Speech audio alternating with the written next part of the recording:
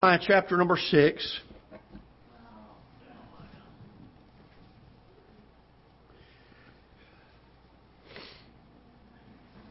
Been talking with a lot of folks the last, probably month, I would guess.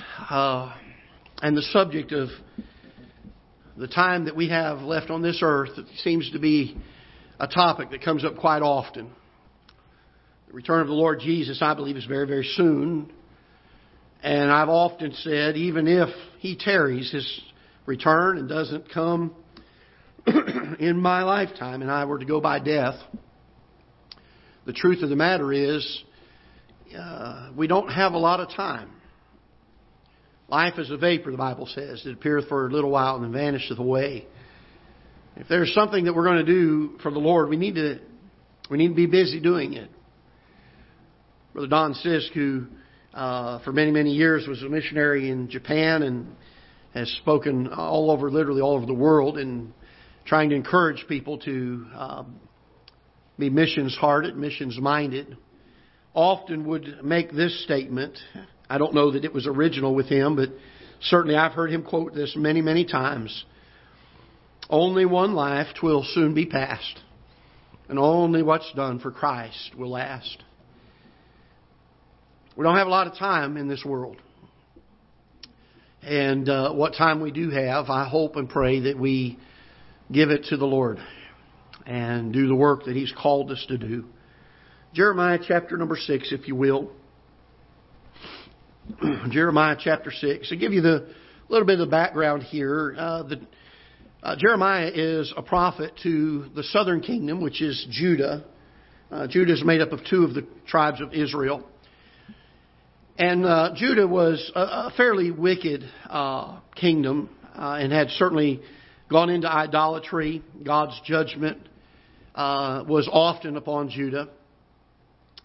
And Jeremiah, being the prophet that God often used to bring His message of turning and repenting from their sin and what they were doing, Jeremiah was known as the weeping prophet, brokenhearted for his people. And as we get to verse number 1 of chapter 6, he says, O ye children of Benjamin, gather yourselves to flee out of the midst of Jerusalem and blow the trumpet in Tekoa, and set up a sign of fire in Beth-Hakerem, for evil appeareth out of the north, and great destruction. I have likened the daughter of Zion to a comely and delicate woman. The shepherds with their flocks shall come unto her. They shall pitch their tents against her round about, and shall feed everyone in his place. Prepare ye war against her. Arise, and let us go up at noon. Woe unto us, for the day goeth away, for the shadows of the evening are stretched out. Arise, and let us go by night, and let us destroy her palaces, for thus hath the Lord of hosts said. Hew down trees and cast a mount against Jerusalem. This is the city to be visited. She is wholly oppressed in the midst of her. As a fountain casteth out her waters, so she casteth out her wickedness. Violence and spoil is heard in her. Before me continually is grief and wounds. Be thou instructed, O Jerusalem, lest my soul depart from thee, lest I make thee desolate, a land not inhabited. Thus saith the Lord of hosts, they shall throughly glean the remnant of Israel as a vine. Turn back thine hand as a grape gatherer into the baskets. To whom shall I speak and give warning that they may hear? Behold, their ear is uncircumcised, and they cannot hearken. Behold, the word of the Lord is unto them a reproach. They have no delight in it. Therefore I am full of the fury of the Lord. I am weary with holding in. I will pour it out upon the children abroad and upon the assembly of young men together, for even the husband with the wife shall be taken, and the aged with him that is full of days. Their houses shall be turned unto others, with their fields and wives together. For I will stretch out my hand upon the inhabitants of the land, saith the Lord. For from the least of them, even unto the greatest of them, everyone is given to covetousness.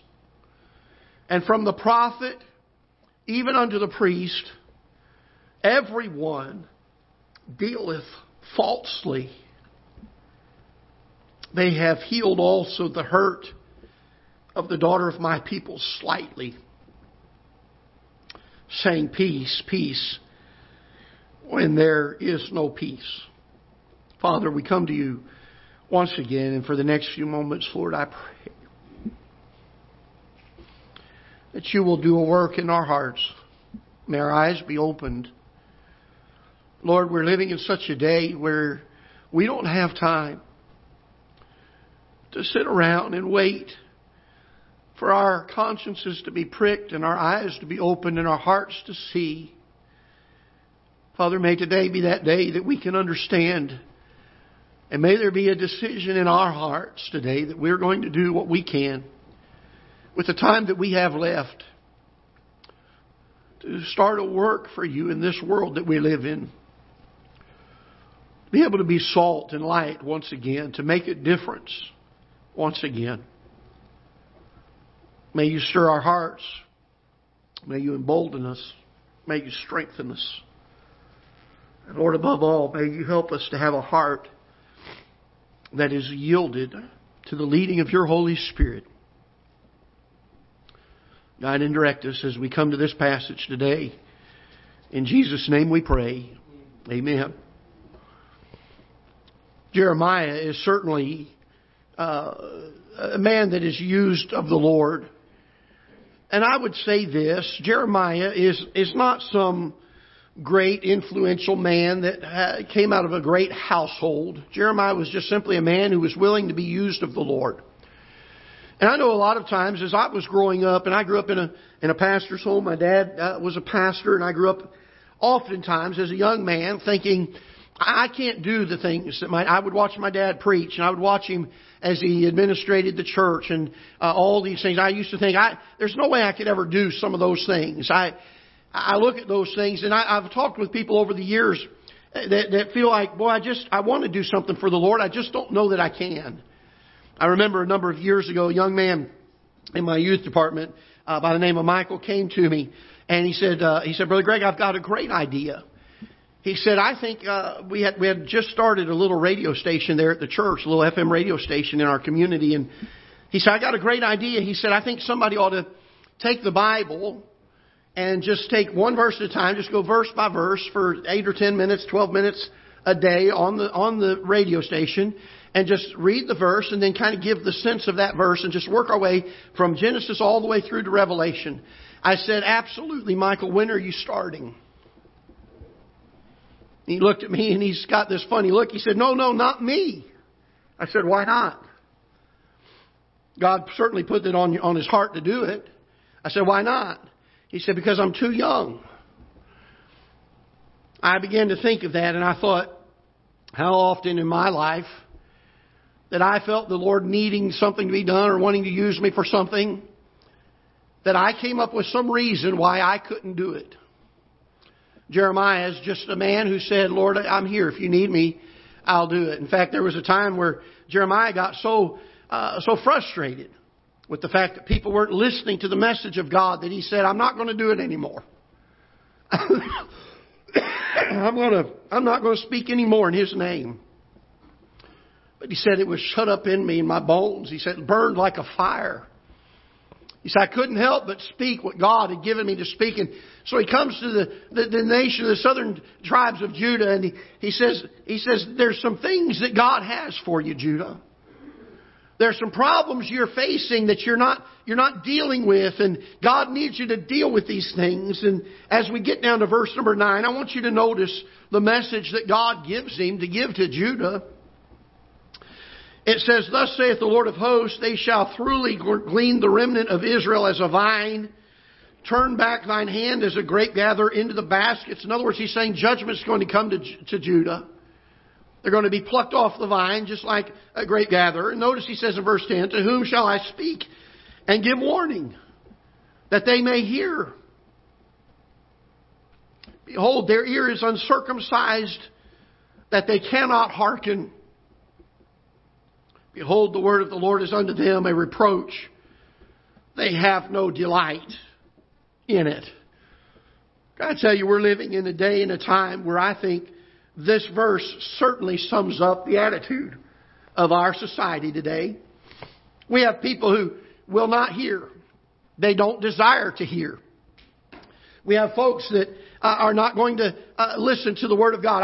I was appalled this week as I came across a thing that apparently has been something recent that somebody came out with, and it's a cartoonish thing that's made on a YouTube, and it's sent out for kids to watch. And the title of it is Satan's Guide to the Bible. One of the most blasphemous things of work I've ever seen. Is geared for young people. It's geared for kids. And how they're trying to get kids to doubt Scripture and to doubt the Bible. And that the whole gist of it is that preachers and people that know the Bible, they know these things. They're just hiding it from you and they're keeping it from you. And they're trying to make kids think that they're being tricked and to despise and to hate the Scriptures. And folks, I was sitting there with tears coming down my face as I realized this thing is something that was going viral around the country and around the world. Young people watching this thing and swallowing it hook, line, and sinker. And we're living in a day where, as Jeremiah said, how am I going to say these things? They have ears that are uncircumcised. They're not going to listen to it. There's a word of God that's there, but they despise that word. They don't like it. They're going to reject it. And folks, we're living in that day where we can understand where Jeremiah is coming from. We understand his frustration. We understand his sorrow. But I want to encourage you in this. Jeremiah took the message that God had and he proclaimed it anyway. I oftentimes hear people say, well, Pastor, there's no reason to go out here and tell people about the gospel. They're not going to listen to me. Let me help you with something. The people that won't listen to you, they won't listen to you. But the people that will, they will. You say, Pastor, that's so simple. But the truth is we allow our frustration, our discouragement, our understanding that we're living in a world that doesn't listen. We're living in a world that despises the Word of God. And we throw our hands up in frustration and in hopelessness and say, there's no use.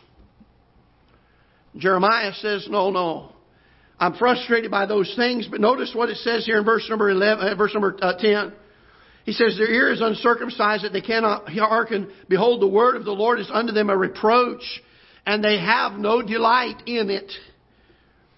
I'm sitting here telling you about a society we live in today that is so easily described by this, but the sad thing is this. That this description does not just fit unsaved people in our society today. Sadly, this description fits even people who claim to know the Lord Jesus as their Savior. Even churches that proclaim the fact that they are preachers of the Word of God. That they are entrusted with the gospel of the Lord Jesus to take it to a lost and a dying world. That there are preachers standing in churches today, so-called, that will stand up and they will say that these are a reproach. They'll find ways to not use the truth of Scripture. And they'll say, well, I know that the Bible says this. However, as a society, we want to be better. And so they'll change the truth of Scripture to follow the dictates of society. And they take no delight. No delight. I saw an interview just the other week of a pastor at a Southern Baptist church that was flying the rainbow flag. The man came up and interviewed him. It was amazing, and I was appalled to hear the words that this pastor said. The young man kept bringing up Scripture, and the actual words of the pastor, I think I'm going to have it almost word for word what he said. You can't bring the Bible into everything. Folks, if this is not our source of truth, what is? What is? They take no delight in the Word of God. He says, therefore, I am full of fury of the Lord. I am weary with holding in. Oh, that we could ever get to this place where we finally get so fed up and so tired of it that we are weary of holding it in. The Bible says, as we get over to verse number 13, for from the least of them, even unto the greatest of them, everyone is given to covetousness. And from the prophet, even to the priest, everyone dealeth what? We're talking about even the religious leaders of their day. Those that the people were supposed to look to be pointed to God, were dealing falsely because of their covetousness. And one of the saddest statements, I think, of Scripture we find as we get to verse number 14. The Bible says this, they have healed also the hurt of the daughter of my people. And I want you to notice the next word, slightly. Slightly. Saying peace, peace, when there is no peace. For people to get up in the pulpits of churches and say, folks, let's just all get along. Let's just all love everybody. And let's not talk about sin. And let's not talk about things that are controversial and that would be in the Bible. But we don't want to talk about them because it causes people to get angry. Can I tell you, people don't need to be soothed. They need to be told the truth. They don't need to have their consciences brushed over and made to feel good. They need to know the truth. And folks, I'm not out to say we ought to be out here to be offensive for the sake of being offensive. But we must not get to the place where we fail to declare the counsel of God's Word simply because we're worried that somebody's going to be hurt by it.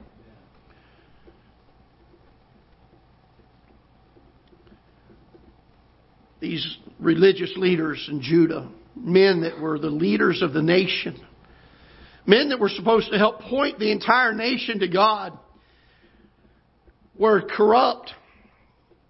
And the Bible says that they healed the hurt of the daughter of Zion slightly.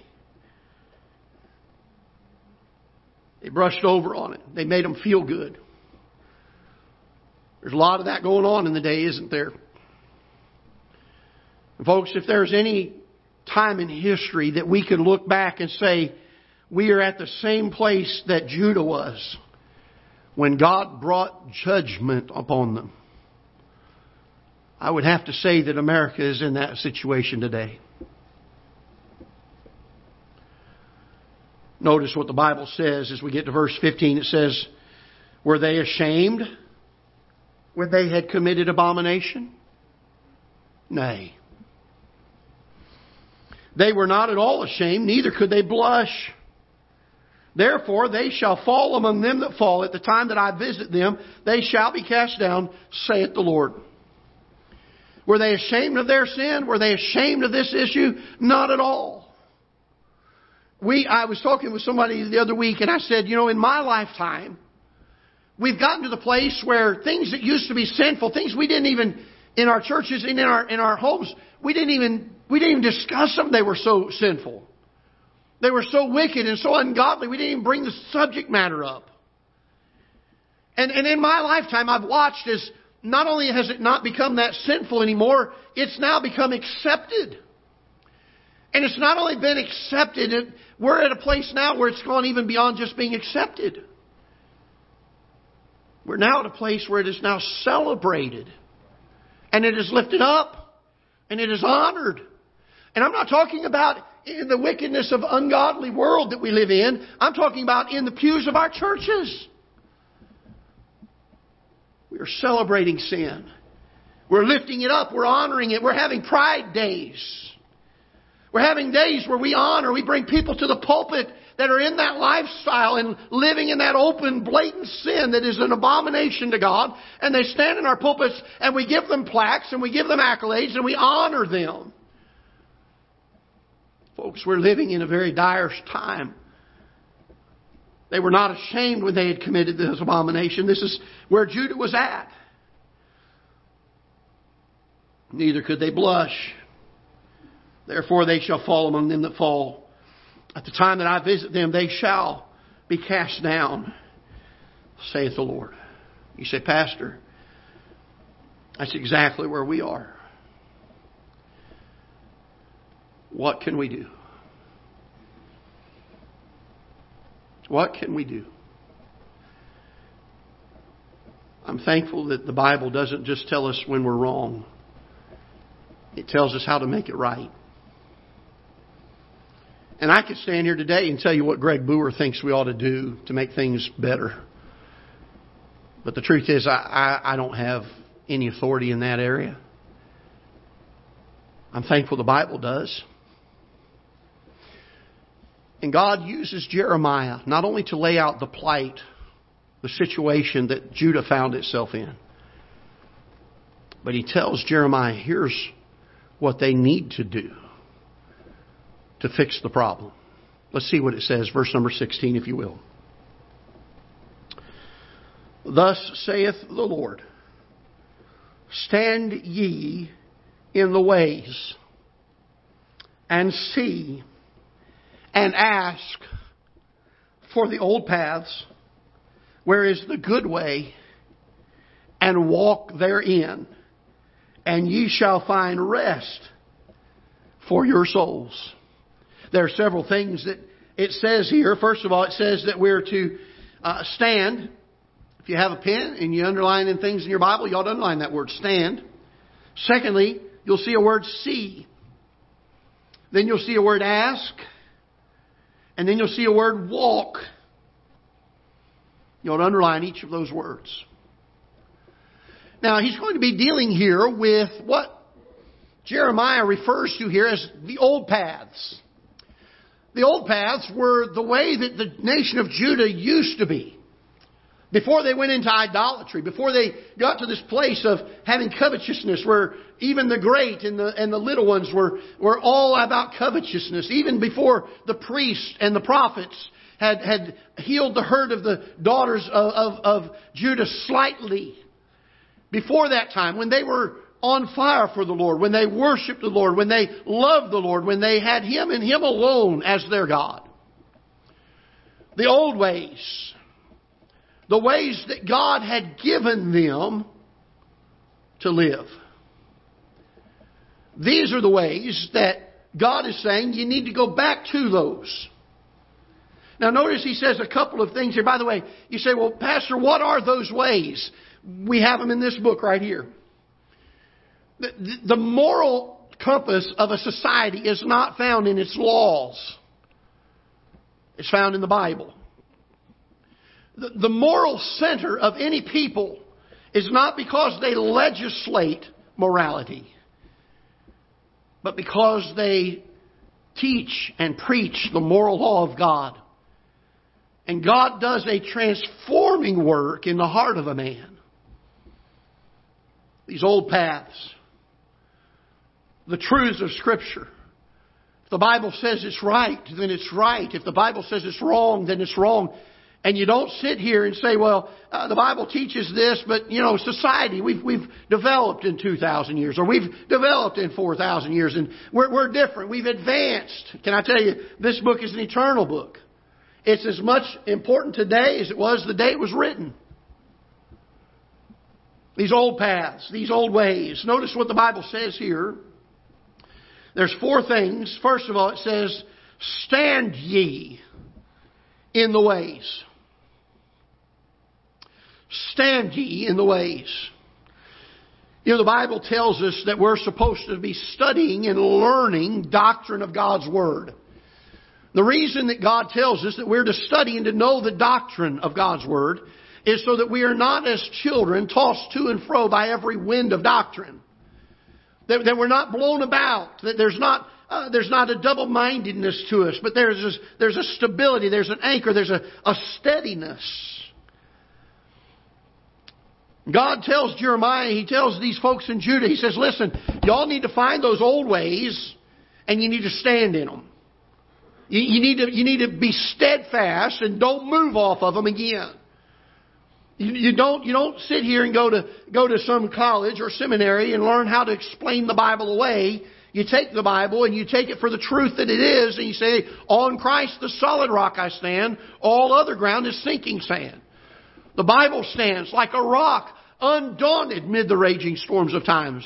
Its truth, eternal. Its truth is pure.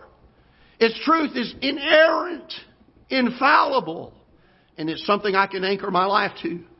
And God says, go back to that and stand in it. Stand in it. Don't be deterred.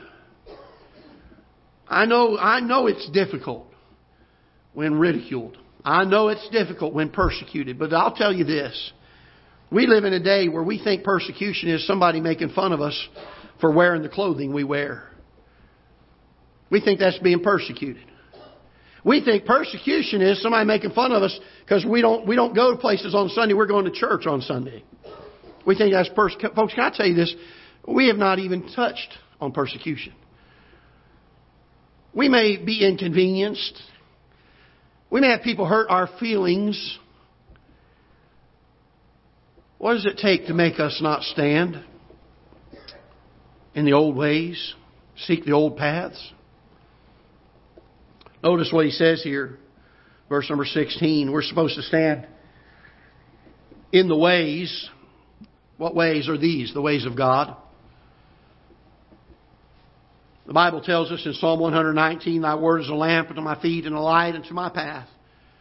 In Hebrews chapter 12, verse number 2, that we're to run with patience the race that is set before us. God has a way. He has a plan. He has a path. He has a way for us. We must stand in that way. Notice he says, secondly, we need to see. We need to see. Can I tell you this?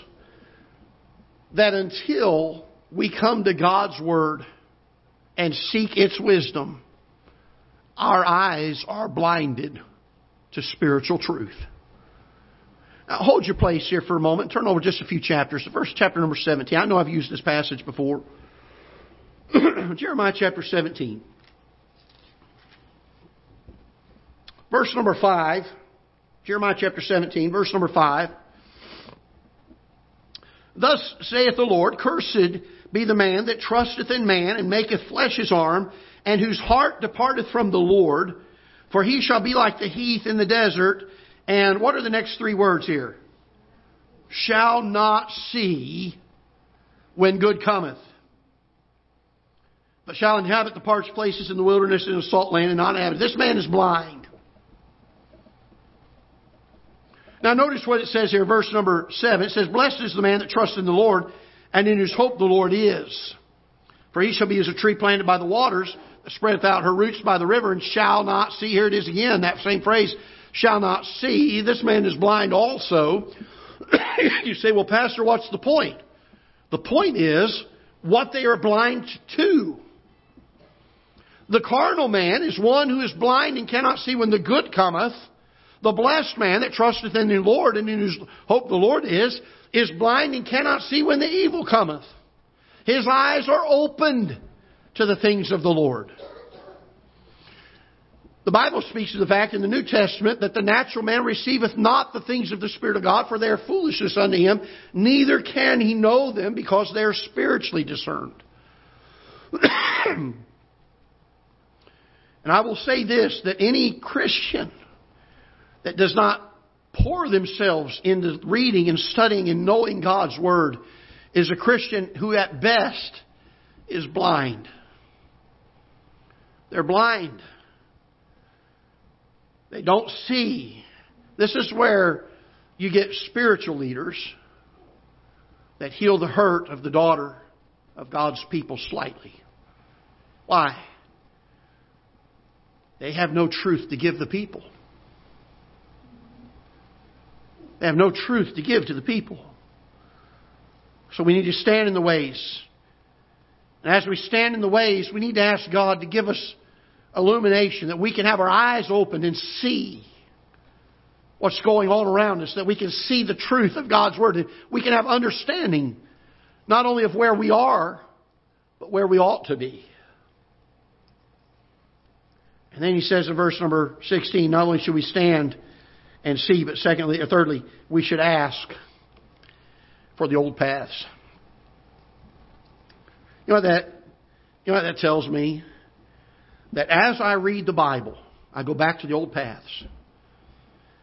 It allows me to see things that I couldn't see before. And when I see things that I could not see before from God's Word, I begin to have a desire for more of it. And now I'm not just standing there and I'm not just looking at the Bible. I'm saying, boy, I see this and I want more of it. Help me to see more of it.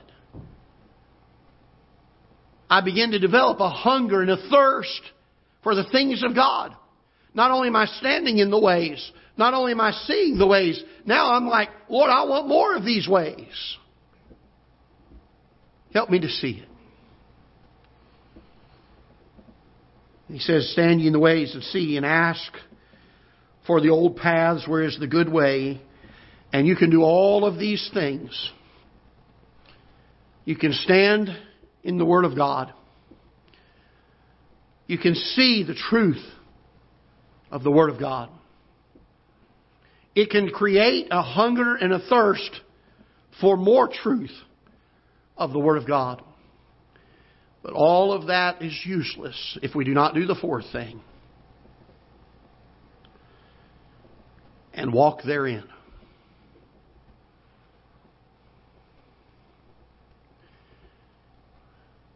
I'm going to tell you one of the hardest things this pastor has had to do in his life is not to study the Bible. One of the hardest things this pastor's had to do in his life has not been to have understanding of the Bible. But one of the hardest things this pastor's had to do is to submit myself to be obedient to the Bible. I've often mentioned to young people over the years as they would come to the altars many times, scores of them, hundreds of them at a time even, in some of the youth rallies and youth meetings we've had over the years. And they weep and they cry sometimes for 20, 30 minutes at an altar and then get up and go to their seats. To look at those young people and say the easy part is what you just did. Now it's going to get real hard. Because now you got to walk out of the doors. And you've got to live the decision you just made. I don't know if it's the same for y'all as it has been for me in my life, but I'll tell you this. It's been one of the hardest things this pastor's ever had to do over the years. When God has made something so apparent in my life and I've made that decision for Him, to get up the next day and live it. And then to get up the next day and live it again. And again and again. Jeremiah comes to the nation of Judah. He says, we're in a mess. We are in a mess. From the least to the greatest, we're all given to covetousness and wickedness. From the priest to the prophet, we're all guilty. We're healing the people slightly. Here's what God says we've got to do. We need to stand in the ways and see and ask for the old paths and walk therein. And when I say that seeing, standing, and asking are not good enough, we also have to walk. And if we don't walk, the other three are useless to us. You say, why would you say that? Because I want you to notice what the response of Judah was. We get to verse 16. He says, Thus saith the Lord, stand ye in the ways, and see, and ask for the old paths, where is the good way, and walk therein, and ye shall find rest for your souls. But they said, we will not walk therein.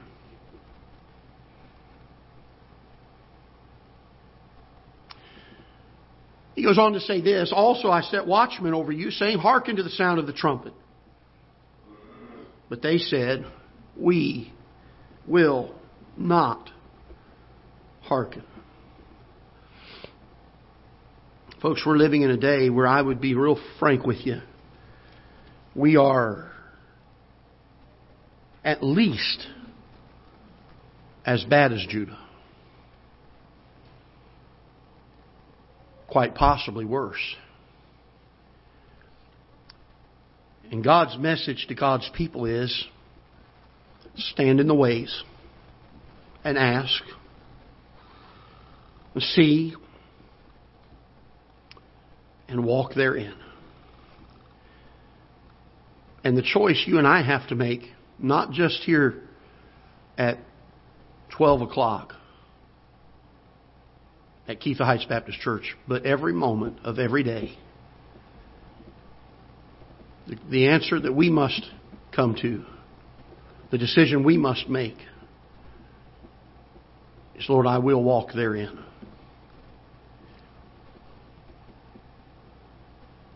I don't want to be like Judah. I don't want to have a message so pointedly given to me from Scripture. To see the truth of it. To hear the prophet of God speak this thing. And for me to say, I will not walk therein. I want to say, yes, Lord. Our country is in a mess. Our society is in a mess. Our churches are in a mess. Our preachers around the country are in a mess. So, Lord, help me to stand. I want to stand in the ways. I want to see. I want to ask for the old paths so I can walk in them. May God help us to be salt and light again. The answers for our country, I've said so often, are not in Washington, D.C. We're not going to legislate morality. I'm as frustrated with the direction our country has gone and the morality that it has as anyone sitting here today. But we're not going to solve it by legislating it away. We're going to solve it when God's people stand in the ways and see and ask for the old paths and then walk in them. Let's stand together, shall we, with heads bowed.